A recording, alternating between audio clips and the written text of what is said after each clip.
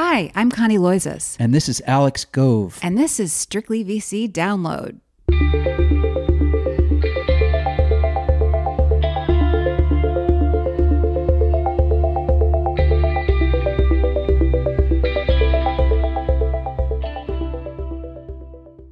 Thanks to so many of you for checking out the podcast. If this is your first time and you like what you hear, please subscribe. Also, check out our event on March 25th. We're really excited about this. StockX CEO Scott Cutler is coming, Reddit co-founder Alexis Ohanian, Posters founder and investor Gary Tan, and Laura Deming, the powerhouse behind the Longevity Fund, among others. You can find more details on our website. And now it's time for the news. It's February 27th, and the stock market is tanking. Don't check your 401k, people. The coronavirus is not good for business.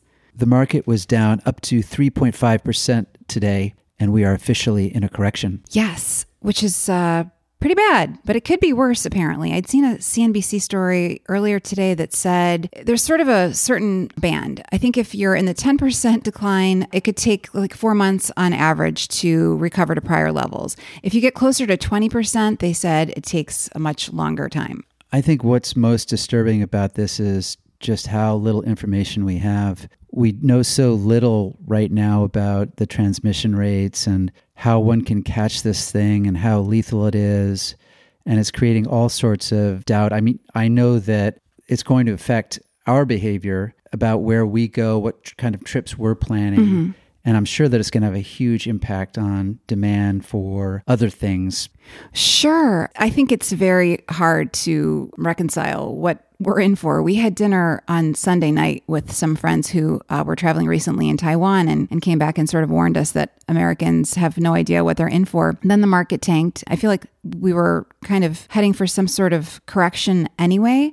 But of course now I think there's no telling really how extreme this is going to be, including because of all the unknowns. But it's certainly interesting to see these major companies, Microsoft, Facebook, canceling events, canceling participation in events. Alex, you probably saw that Facebook just today canceled its F8 Developers Conference, which is like the biggest production of the year for the company. Yeah, and it was really alarming also to hear about the recent cases that have come out where the connection to other people with the virus can't be traced. Mm-hmm.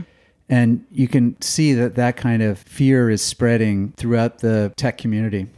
Definitely. You know, the venture capital firm Andreessen Horowitz had gotten a little bit of grief in recent weeks because some of the partners were tweeting about this, and the firm had put a sign up in its window, I'm not sure if in its Silicon Valley or San Francisco office, saying, please, no handshakes. Now, of course, it seems smart to have done that in retrospect. Also, I know they've taken things a little bit further. I visited the firm this week to interview general partner Connie Chan and was asked before I came whether I traveled internationally in the last 2 weeks, because, you know, had that been the case, I think they would have preferred that we just do a call, which again, I don't blame the firm. But the broader startup community is going to be impacted by this, I think, in a very negative way, because, Alex, it already seemed like things were kind of on the skids as it was. Yeah, there were some noted flops in the tech market. 2019 was very difficult. And in recent months, there have been layoffs at startups. So it can't be good news for companies that are trying to build their businesses. Yeah, I wouldn't even know where to date the start of the problems. But of course, you know, Uber and Lyft had sort of disappointing offerings. Things seemed to kind of like chug along nonetheless. But by January of this year, we were starting to see layoff after layoff. We're starting to see shutdowns. My former colleague from Thomson Reuters, now with the New York Times, Erin Griffith, just wrote a really great piece that captures what's happening here. She noted that more than 30 startups have slashed more than 8,000 jobs, for example, over the last 4 months. What I think is really interesting, though, is the money that's still on the sidelines. And I wonder if people are going to sit on it or deploy it. According to PitchBook, there's like $100 billion that's out there. I talked to somebody this week from Y Combinator who was pointing out to me that sovereign wealth funds have trillions of dollars and they've been investing directly in startups. So he actually thought that $100 billion was low. Well, I guess I'm the eternal pessimist because I see how much money has gone into startups over the last decade. something like $1 trillion. And when you see what's going on now with the coronavirus and all of the uncertainty that's created, and you also see the public companies that have stumbled, it does make one think that perhaps some of the sovereign wealth fund money might find other places to go. I wonder what it must be like for a VC firm that's trying to raise money in this kind of environment. It's a great point. I mean, I think nobody, of course, could have predicted this virus, but I think a lot of VCs were aggressively fundraising last fall just because the window's been open for so long. Invariably it swings shut again. And I think people thought 2020 could well be the year, if not for the virus, obviously, because it's an election season. This is like 12 or 13 years into a bull run. So, I mean, to their credit, a lot of VCs sort of saw some writing on the wall and closed their funds already. One fund that didn't put on the brakes was SoftBank. And Connie, I don't know if you saw the story about Rajeev Misra, but wow. Yeah, that was pretty screwed up. I'm guessing that probably some listeners have seen this, but if not, we cannot recommend enough that you check out the story that the Wall Street Journal published yesterday about Misra. So he's this former banker who has been kind of the right-hand man for some years of the CEO of SoftBank, Masayoshi Son. But this whole article is about how he basically tried to hobble these two other executives who he viewed as obstacles to more power and influence within SoftBank. And some of the accusations are, you can't make this stuff up. It's so crazy. Yeah, the Journal termed it a dark arts campaign of personal sabotage. Apparently, Misra targeted Nikesh Arora, who was once the heir apparent to Sun as chief executive, and a guy named Alok Sama, who was Aurora's deputy. And Misra hired a man named Benedetti, an Italian businessman, to plant stories about these executives. And they also engineered a honey trap in which they tried to lure Aurora into compromising positions. Yes, literally and figuratively, by trying to get him to go to a hotel room, apparently, with some women, where then he was, I guess, ostensibly going to be photographed by hidden cameras. It's so bananas. He also allegedly had this businessman send shareholder letters to SoftBank to asking them to investigate the men's business dealings. He sent or oversaw journalists being sent screenshots of their private banking accounts. If it's not true, it's very, somebody's got a great imagination. But I felt that the SoftBank didn't push back as hard as it might have. The wording of SoftBank's statement was pretty interesting. SoftBank said, "For several years, we have investigated a campaign of falsehoods against SoftBank Group and certain former employees in an attempt to identify those behind it.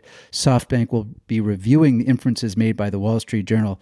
SoftBank didn't come out and say, this is bunk or this is not true. Right. I don't think the Wall Street Journal would publish something that would get them sued by SoftBank. So we'll see how this plays out. Yeah, my question is, didn't these guys have enough to do investing billions of dollars into startups, and they're running around planting stories? And also, how were they able to conceal all of this for so long? Well, I don't know, but it sure sounds like the Italian businessman wanted to be paid more than he was. So, I mean, I think we have to suspect that some of this information that the Journal got its hands on came from his camp. Well, lest you believe that this podcast only deals in stories SoftBank, stay tuned for Connie's interview with Connie Chan. We had such a fun sit down this week. Unfortunately, I'm an idiot, and I took all of our podcasting equipment with me. I set it up. I explained how I'd learned so much about podcasting in the last few weeks. And we conducted the interview, and only after it was done did I realize that of all the buttons I'd pushed and squeezed, I'd forgotten to hit record. So thankfully, there is a copy of the interview, which I think is interesting and hope you will as well, but the quality could be better. Sorry.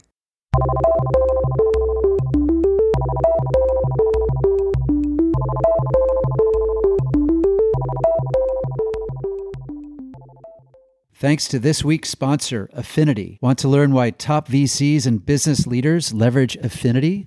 Using patent-pending technology, Affinity helps teams manage and grow their networks by unlocking introductions to decision makers and auto-populating pipelines to increase deal flow. In industries where success is contingent upon maintaining high-touch relationships, Affinity allows you to get deeper insights into your network and finally eliminate manual data entry.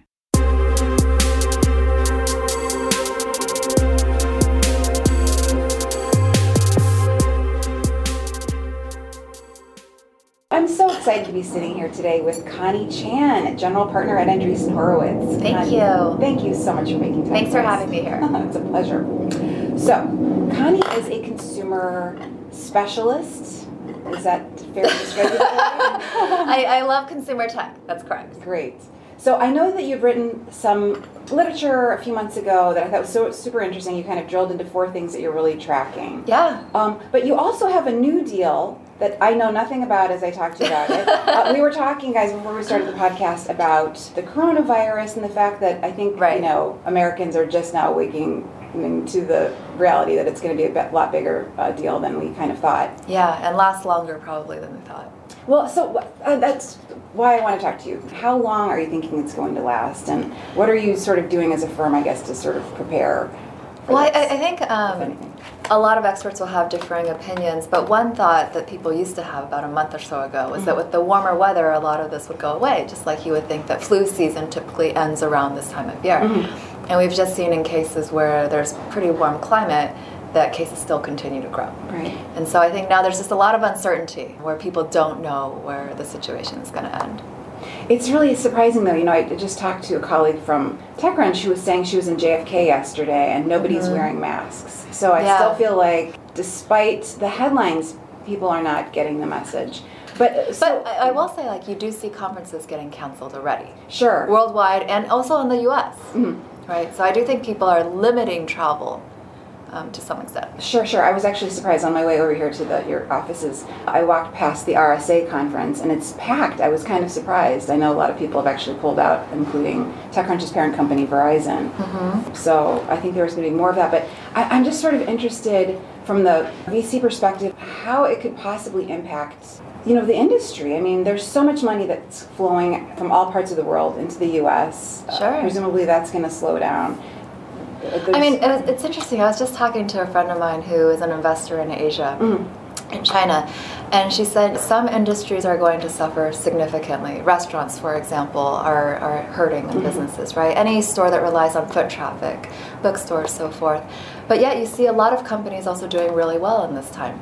You'll see grocery delivery as something that's in high demand, right? Insurance actually is in very high demand. People are spending more time at home, so whether it's games or TikTok, streaming, or whatever they're doing at home is doing well. Lots of my counterparts in China who are doing investing are taking all their pitches with video conference. Sure. And they're still doing work, but they're all just working from home. Right. So I do think it's definitely going to impact the global economy in many ways. Some industries will be hit much harder than others. Where do you think we'll see it maybe first here? I mean, travel, I think, is a big obvious one, right? Like I said, people might not be wearing masks in the airport, but I think people are thinking twice whether or not they want to go on vacation to certain parts of the world. Right. And so you have an investment that relates to coronavirus. Correct. Great. Yes. Well, it's very relevant to coronavirus and also all the events that are getting canceled. Okay. Which is, I've always thought that the world needed a better way for people to find like-minded folks online and connect with them in a real genuine way. And this is outside of the traditional social networks. And so I met these 2 founders who are former Facebookers who also had this vision of creating a digital version of conferences, where it goes beyond just the speakers streaming to a one-to-many audience. But you could also sell tickets, and a variety of tickets, right? You can have the base ticket, you can have an upsell VIP ticket where you get to talk to the speaker, or maybe jointly stream to everyone, or maybe you can buy another ticket that gets you a signed book, or whatever it is, right? But really interestingly, how do you recreate the social networking aspect of networks and conferences, right? Because a big reason why we go to conferences is for the happy hour, is to get to talk to that speaker afterwards and connect with all the attendees. And so their expertise coming from Facebook has really been, how do you recreate that kind of social environment where you can interact with the speaker and also interact with attendees? So the company's called Run the World, and they'll be launching this week. They've already run a number of conferences, and their conferences have had attendees from 30-plus countries. Great. And as an example, they're hosting a developer meetup, basically, this week for Wuhan, which was, of course, hit by the virus, right? And they're gathering developers from all over the world who want to hack together whatever they can to help Wuhan. They've also hosted events in the past for nonprofits. Like a wildlife foundation was able to raise over $20,000 selling tickets where they basically just had to live stream the elephant in the wild. And then all these people, because they got to experience that moment together, were willing to pay that ticket to donate money, right? And they've talked to folks who are thinking of using it for political fundraisers, or influencers who are thinking of using it for book signing, and actually also conferences, right? Like any conference that had to get canceled because people don't want to be in the same physical space, right, can now try and recreate that experience online, where you can basically have a bunch of sessions, different speakers, you can charge for tickets. Speakers don't have to fly in. They can basically stream in from anywhere around the world. But there's also, most importantly, lots of interaction. If the speaker is speaking and saying something confusing, the attendees can click on a little emoji and basically let the speaker know, hey, your audience is confused. Okay. Right? Or they could clap. Or they could basically ask questions. They could leave comments, whatever it is. And then the attendees can also engage with each other. But you know that awkward moment when you're at a conference and you're not sure who to talk to, and you're not sure if this is a good usage of time. You don't know how to you don't know how to break the ice. You don't know what to say. Sure. In this online environment, you get to see their profile. You get to watch a short video snippet. You get to see what they're looking for, who they want to meet at the conference, before you even engage in that conversation. That's fascinating, but it's sort of asynchronous. So you can do that, you're networking online, and then you're watching the conference as you would. And but the synchronous part is you can have these conversations and comments while the speaker is talking. In addition to, right. Yeah. Fascinating. So run the world. Now, obviously, like, has there ever been a more timely startup? I know. Did they just react quickly to what's happening in the world now, or have they been working on this for some time? They've been working on this for some time. So we made this investment last year. But of course, with the virus, it's really accelerated a lot of things, where a lot of conference organizers have, quite frankly, had to cancel their conferences, right? Sure. Or people who are planning to host a conference in the spring are now saying, hey, maybe I can do like an online alternative still. And the beautiful thing is people don't realize, like, a conference, most of the costs is going to the venue and the food and beverage, or like speaker travel costs. And in this scenario, because you're cutting all that out, you can actually pay your speakers even more, right? You can charge your attendees a lot less, and you can still deliver that same dynamic. And what's beautiful is, in some of the previous conferences they've run, they find that the attendees will watch the conference from home while they're taking care of their kids, while they're cooking, while they're driving even. So it allows, almost like a podcast. Yeah, it allows a lot more participants to join. That's fantastic. Well, I hope to God we don't need one for some more events coming up. But I mean, that's terrific. It's great to have that alternative, and I can, I shouldn't say sort of. I can certainly see participating in one in the future, watching something like that. Yeah, that's terrific. And how much is it raised? It's a seed round. Okay. So they've raised a couple $1 million. Great. From Andreessen Horowitz alone? Largely from us. Okay. And individual investors? Yes. Okay, great. So let's talk about also, I just wanted your thoughts on, last week Business of Fashion had written the news about Tyler Haney, the CEO of Outdoor Voices, leaving the company. And, this is just a very popular D2C brand, emerged a few years ago, athleisure wear. There are so many brands that I think were very well received and continue to be thought of highly, but that also get crowded out by, newer brands. And so as somebody who studies the market, I'm just wondering if you have any thoughts about this company in particular, which one interesting sort of wrinkle is that it opened 11 stores. I don't know if that impacted the bottom line and has caused growth to slow financially, but just how you compete in today's, 2020 as a brand that's maybe been around a while, but I think for all D2C, marketing and branding is absolutely key to stand out, right, amongst the competition. And I think the ones that do well are ones that also capitalize on a general sentiment that's changing. So for example, if you talk to a lot of millennials, younger millennials or Gen Z, the idea of inclusiveness is very important to them.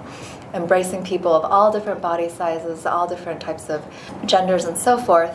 And so companies that are changing their messaging for that kind of idea of inclusiveness are taking a very different stance versus the existing companies, right? Like you saw last week, they valued Victoria's Secret at $1.1 billion. Right. And I think part of that is you're seeing a rejection from younger audiences of that one single standard of beauty.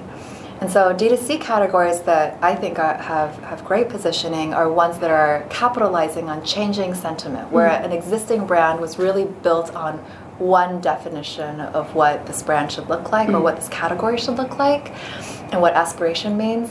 And now these new brands are taking on a completely different messaging.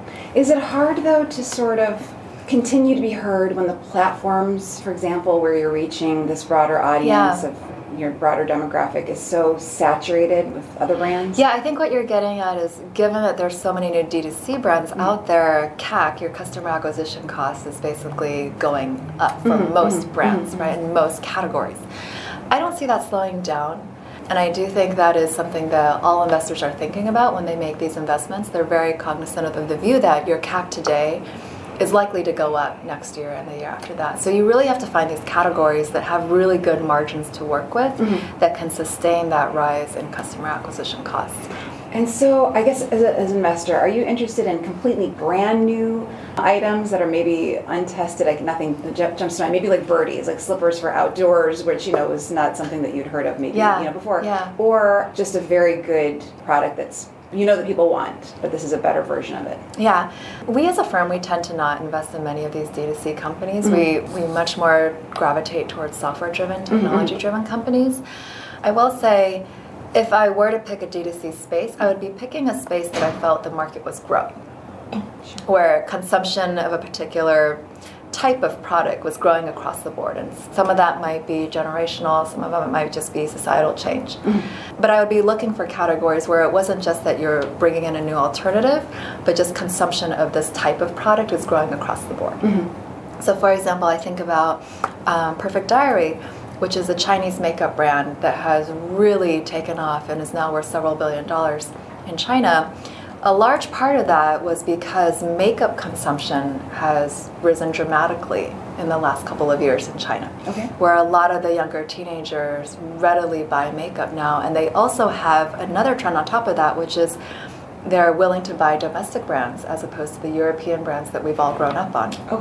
And so there I feel like you have a growing market. You have also this changing sentiment of what that brand stands for or where it had to originate from.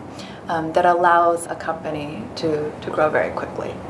So I think for D2C, it's less specific about almost what the product is, but what the market they're going after is and what kind of margins you also have to play with from a marketing standpoint. Got it. That's fascinating. I hadn't heard of Perfect Beauty. Perfect Diary, yeah. Oh, Perfect Diary. Okay, so why don't we also talk about some of the other trends that you're talking about? Great. One trend that I thought was interesting, and I'm certainly seeing more and more of, is the sort of super app. Yeah.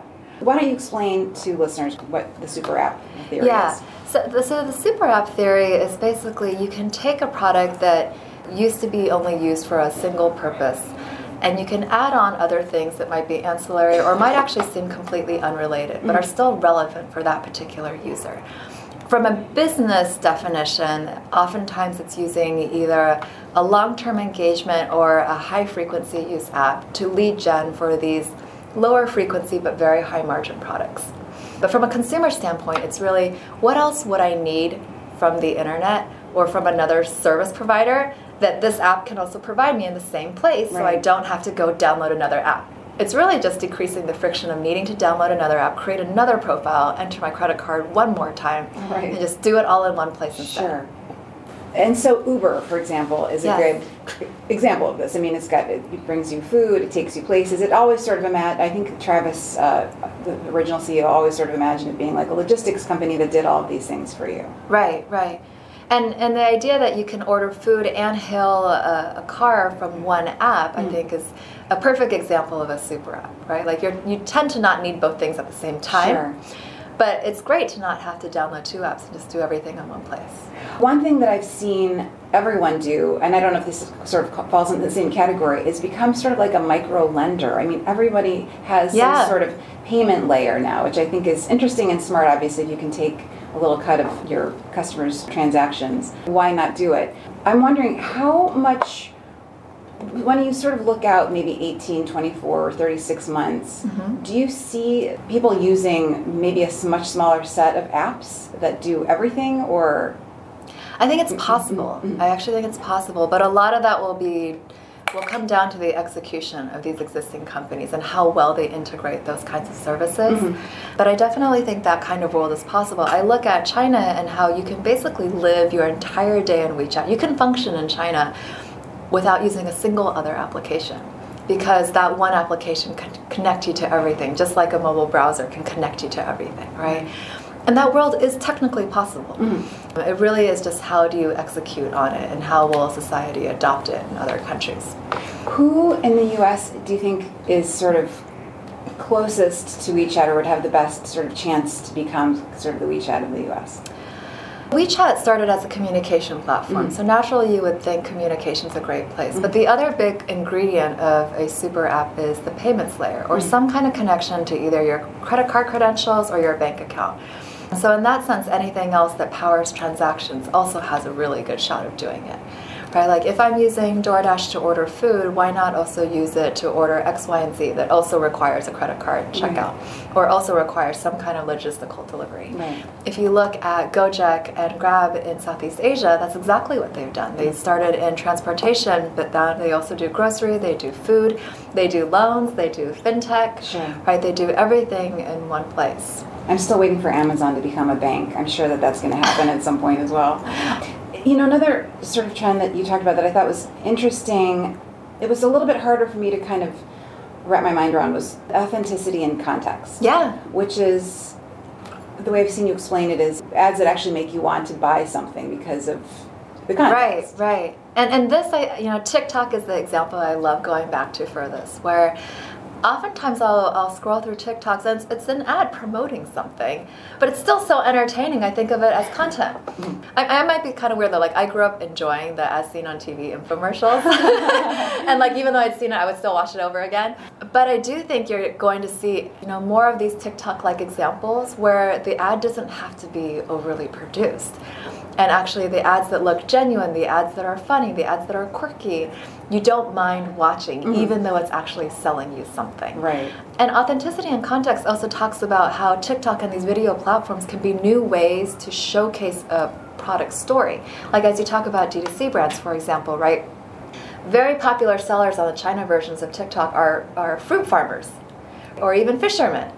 And they will live stream themselves in the fruit orchard picking the orange. They will cut the orange and they will squeeze it, and you will be so thirsty you'll be like, okay, I have to order a crate of oranges. Right? Or you'll see the fisherman who is literally diving for the lobster that you can order, and it gets shipped to your house as well. Or you'll see like a craftsman creating an umbrella or whatever craft they're doing, and you'll see all the hours and the paint that they have to do, and you'll realize oh, this is handmade, right? Like you think of all the products sold on Etsy, right? Where the main reason why you pay that price is you want to support these creators who are largely doing these things by hand, right? And how else can they use video or media to tell their story in a way that makes everyone feel like, oh, I'm supporting something different? Sure. As an investor, do you have a related bet on a media company that's helping facilitate these? Not in this exact space, but I do think a great opportunity, for people who do invest in D2C, for example, like I would ask, what is your TikTok strategy? Right? Like how are you finding new ways to go viral, especially in this day, again, when customer acquisition costs are only going one direction, which is up. Right. Right. And so if you are a brand and you just have to buy ads, like what else can you do to grow virally? And TikTok is one of those level playing fields where if you create a really funny video, it can go viral without you having to pay the advertising fee. Great. A third trend I wanted to talk about, and I think this is really interesting, and I first seen you talk about this a couple of months ago, and I don't know if, it feels like the sentiment around this has only gotten more extreme, is technology showing up more in our physical world. And you talked a lot about facial recognition, which people have such a conflicted relationship with, because obviously it makes things a lot easier. You open your phone with it, you can sort of, get scanned into something easily that where you feel comfortable. But obviously there are huge concerns, privacy, racial profiling. Right. So the trick I hear is to cover your ears. Oh, really? The ears are actually a big identifier. You're kidding. Yeah, because everyone's ears are so different. Oh my gosh, so it'll throw off even the cover sort your of ears. like measuring your face? Yes, cover your ears. Fascinating. That's a great tip. I'm sure you've been following the conversation. What do you make of it? I mean, do you think it's... I think it's controversial for sure. And there's a lot of people that see the good of it, and there's a lot of people that see the bad of it. But I think what people don't realize is it's already being implemented in places in the United States, right? There are some schools that are already using it to protect their campuses. There are some airports that are already using it to allow people to check in. And it's unclear where the sentiment will ultimately land, but we have seen so many cases where ultimately decreasing friction and ease of use oftentimes trumps privacy concerns, for better or worse. And so I don't necessarily have a prediction on where the American public will land on this, but it's already being implemented. As an investor, is that sort of tricky terrain for you? Because you probably see technologies that would... Yeah, and it's like, what's interesting is like the technology is just not around the face. I mean, there are parking garages, for example, where they can scan your license plate, and then now you don't have to take that paper ticket. And then you don't have to forget about like losing that ticket or paying separately, and then you can go in and out of a garage in 10 seconds each way, right? Lots of things that are increasing efficiency, but just unclear how the public is going to take to that kind of change in privacy. Right. And one of the categories I'm also really excited about is audio. And so I love that we're doing a podcast today. I'm super excited to do this with you, because podcasts, I just feel like, are only going to increase in terms of popularity. You're already seeing it in the numbers. And we talk about this concept, ear share is the new mind share, and how powerful podcasts can really be. You're literally in their ears. You're in their minds, right? And from a consumer standpoint, I think it's driven by a lot of things. One, there's just really great content across the board now. I would say like on par with a lot of audiobooks. Two, you just have a lot better hardware, right? Like you have cars that are now enabled to play your podcast. You have speakers at home that are really easy to use. And a lot of people using AirPods just find podcast consumption a delightful way to consume content while they're multitasking. Right. I think for me, the game changer was definitely AirPods. When I no longer had to hold my device, or I didn't have to be near it. As long as I'm, somewhere in my house, basically, I can listen to whatever I'm listening to continuously, which is great. Exactly. And like me, if I'm cooking or nursing or whatever it is, being able to do something else, that found time is such a wonderful feeling. And so I started thinking about, okay, what are the companies doing things in an audio-first way, right? Like if you think about a bunch of really great companies that were created 10 years ago, they had a complete mobile-first viewpoint in designing product. And that's where you got things like Lyft. That's where you got things like Instagram. They built things that were not doable on the PC, but were really leveraging things on mobile. Sure. And so I'm thinking, okay, is there an opportunity to find things that are building companies and products for an audio-first experience, where they're not just taking a book and reading it, but they're actually creating content that's specific to the audio format, whether it's sound effects or them choosing what the storyline should be or how many voices should be on it or how succinct the topic should be presented. Right. One of our investments is in a seed company called Knowable, and they're basically creating like the masterclass for audio. Oh, okay. There's a bunch of topics where you actually don't need to watch the person speaking, but the content is actually fascinating. And the one thing I just dislike about podcasts today is, well, one, they're very hard to search. Right? A lot of the platforms don't allow you to search for individual episodes and individual content that's like stuck and hidden inside a particular episode. But two, also oftentimes podcasts, because you have a podcast that can run for weeks, months, years, it's not necessarily the most efficient way to share one topic in the most succinct front to cover manner, right? So this company is basically saying, okay, if you have these basic ideas, whether it's how to speak more confidently, how to buy a house, like how to start a podcast, how to X, Y, and Z, that is one where if you're interested in that topic, searching through podcasts today is kind of hard to piece together all that information. But can they, through a curated format, put together the best the best content out there from a slate of experts and deliver that in like a really delightful audio way? Knowable. That's fascinating. Yeah. So how do they make the content more searchable, though? If there's a piece of content within so if you're interested in any one of these particular topics, you can basically kind of see the course syllabus, right? You can see all the topics they're going to cover if you're going to buy this course on how to buy a home, and all the different points of views. And so you already know what you're going to get when you buy the course. And it also has a bunch of like PDF attachments that come along with it. And this is actually where it kind of ties back to super apps in a nice way, where they're taking a customer-centric point of view.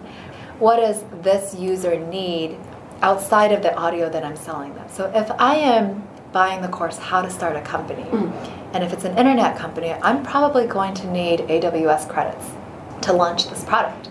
And so now when you buy this product, you're also going to get AWS credits for free, bundled in. And you think about, like, if I'm buying the How to Sleep Better course, what else could be bundled into that? What else am I likely to buy if I'm struggling with sleep and insomnia? And so this customer-centric view is really what Super Apps is all about.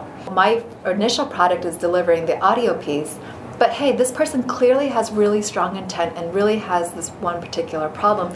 What else can I make it easier for them to access? Right. Like, how can I better serve that customer? It sounds like a great idea. Can I ask, what is their background? What made you think that this team was... They're repeat entrepreneurs. Their last company was also a company that raised money, that scaled, that launched a good product. So I felt like they had really good product chops. They also had a very high bar for quality, which, as you know, I mean, in this world of podcasts, where there are new podcasts coming up every day, unless you are an existing brand, you really have to produce high quality content. So I really loved that part of their vision.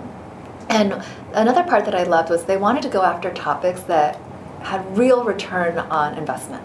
And I have seen myself so many times wanting to know, like, how to interior design a home, how to paint the wall, how to make my kids sleep. Like, I paid for, like, online sleep consultants in the past, right, that don't always work. And there's a bunch of topics that I'm willing to pay real money for, where I search YouTube, actually, and I don't always get rich enough, deep enough content. And it's not always from an expert that I know has been curated. So this idea that there's a bunch of topics out there that people are willing to pay for, that are true pain points, they need answers to. They don't necessarily have time to go read a book. Right. How else can you help those people? And this is sort of the masterclass approach, wherein they are getting people who are top in their field to talk about that very things. Okay, that's great. I wonder, has masterclass called them? Well, masterclass is very video-centric, right? Right. But it sounds like they should be thinking more about it. Perhaps they can work together someday. Before we wrap this up, what are one of your favorite podcasts? And of course, you don't have to say Strictly VC Download. It is a great one. How I Built This, I really loved. There's a particular episode that talks about the origins of how Power Rangers was brought to the Western world, which is, I think, to this day, like, one of my favorite podcast episodes ever. To be honest, when I was getting ready to have my second kid, I actually listened to a bunch of mommy podcasts, which surfaced a bunch of new ideas around the whole delivery process, around the birthing process, around the nursing process, stuff that I did not know before, even though I've actually read a bunch of these mommy prep books. But I think podcasts are just a great way to surface new content from experts that I wouldn't have sought out on my own. Absolutely. You know, one of my favorites, I don't think it's come back, is called Katarina Fake's podcast, Should This Exist? I've heard of it. I haven't listened to it yet. It's kind of fascinating. I think she did it in partnership with NPR and maybe Quartz magazine, but it just looks at all these technologies and sort of second-order effects, and sort of explores, you know, the good and bad, and asks, you know, sort of a slate of founders and academics to kind of look at every angle of a new technology, and it's really, really fascinating. Yeah. Anyway, Connie, thank you so much. It's been such a pleasure hanging out with you. Thank you. That's it. Another edition of Strictly VC Download in the books. Thank you for listening, everyone. And next week, we promise we will use our recording equipment when we talk to somebody. Thanks.